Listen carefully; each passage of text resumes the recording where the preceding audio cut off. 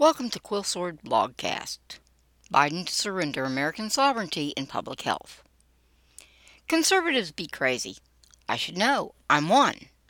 In our present edition of Looky Squirrel, we have our heroic commentators all up in arm about Biden's visit to Ukraine. Evidently trying to shore up his failing administration and making Russia look stupid in the process is a bad thing. Sigh. This kind of thing happens to everyone. Heck, for all I know, they might even have a point. Although for the life of me, I don't see it. It's not a big thing in the grand scheme of Biden's disintegrating presidency, nor is it going to hurt Republican chances in 2024. It's not annoying for those reasons. It's infuriating for a bigger reason. Yo, guys, did you miss the part where Biden is trying to turn United States health policy over to the World Health Organization? Biden is literally selling out the United States Constitution, and all you care about is his stupid photo op with Zelensky? Are you guys nuts? Get a clue, guys. I know you don't like Ukraine, but they aren't the threat. If this insane thing is allowed to stand or even happen, U.S. sovereignty will be diminished. Oh, and the wackos at the WHO can tell your doctor how to treat you. Great for the Biden admin. It's a backdoor to a vaccine mandate 2.0. This time brought to you by the WHO. Biden gets to plead innocent. It wasn't his fault the WHO ordered the mass vaccinations.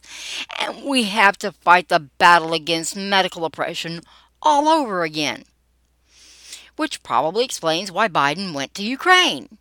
There's no particular benefit to annoying the snot out of Russia or posing with Zelensky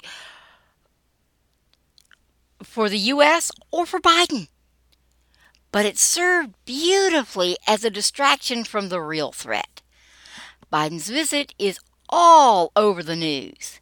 His surrender of U.S. sovereignty isn't even a blurb. For those of you too lazy to read the link, and the nice folks on the podcast that can't see it, here's the short version. Biden is negotiating a supposedly legally binding agreement with the WHO to give it the authority to set the American public health policy during a pandemic. The astute who aren't frothing at the mouth over the Ukraine thing will note that Biden only a few weeks ago extended the so-called COVID-19 emergency. Translation: we're still in a pandemic. Gee, you don't think the WHO would mandate COVID-19 vaccination, do you?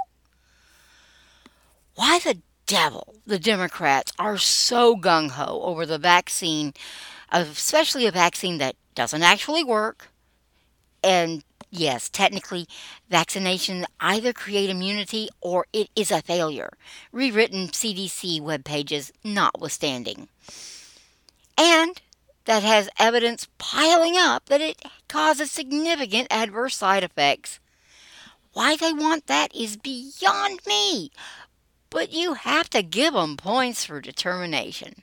They aren't letting go no matter what. The cynic in me suspects that they realize Trump figured out how that ballot harvesting thing, and they can't think of anything else to use as an issue. Yes, that's insane, but they're Democrats, so insanity isn't a real obstacle. Being a little less sarcastic, it's still insane. I have no idea why they're sticking to such an obviously losing policy. Can Biden even do this? Legally? No.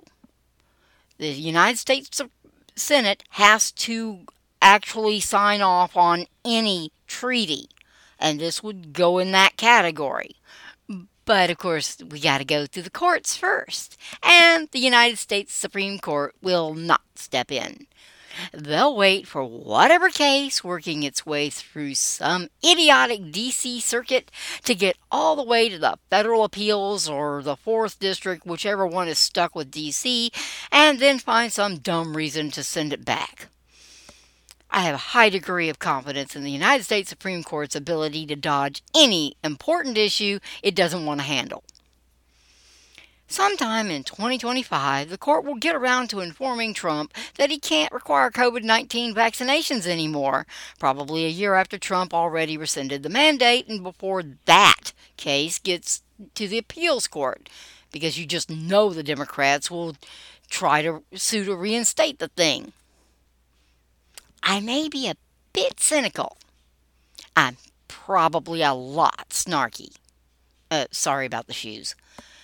And I'm most definitely mad as all get out. I just don't know who to be more angry with. Biden for being a blank, or the Democrats for being blank, or the Supreme Court for really being blank. Or maybe just my fellow conservatives for being so easily distracted. Look, squirrel!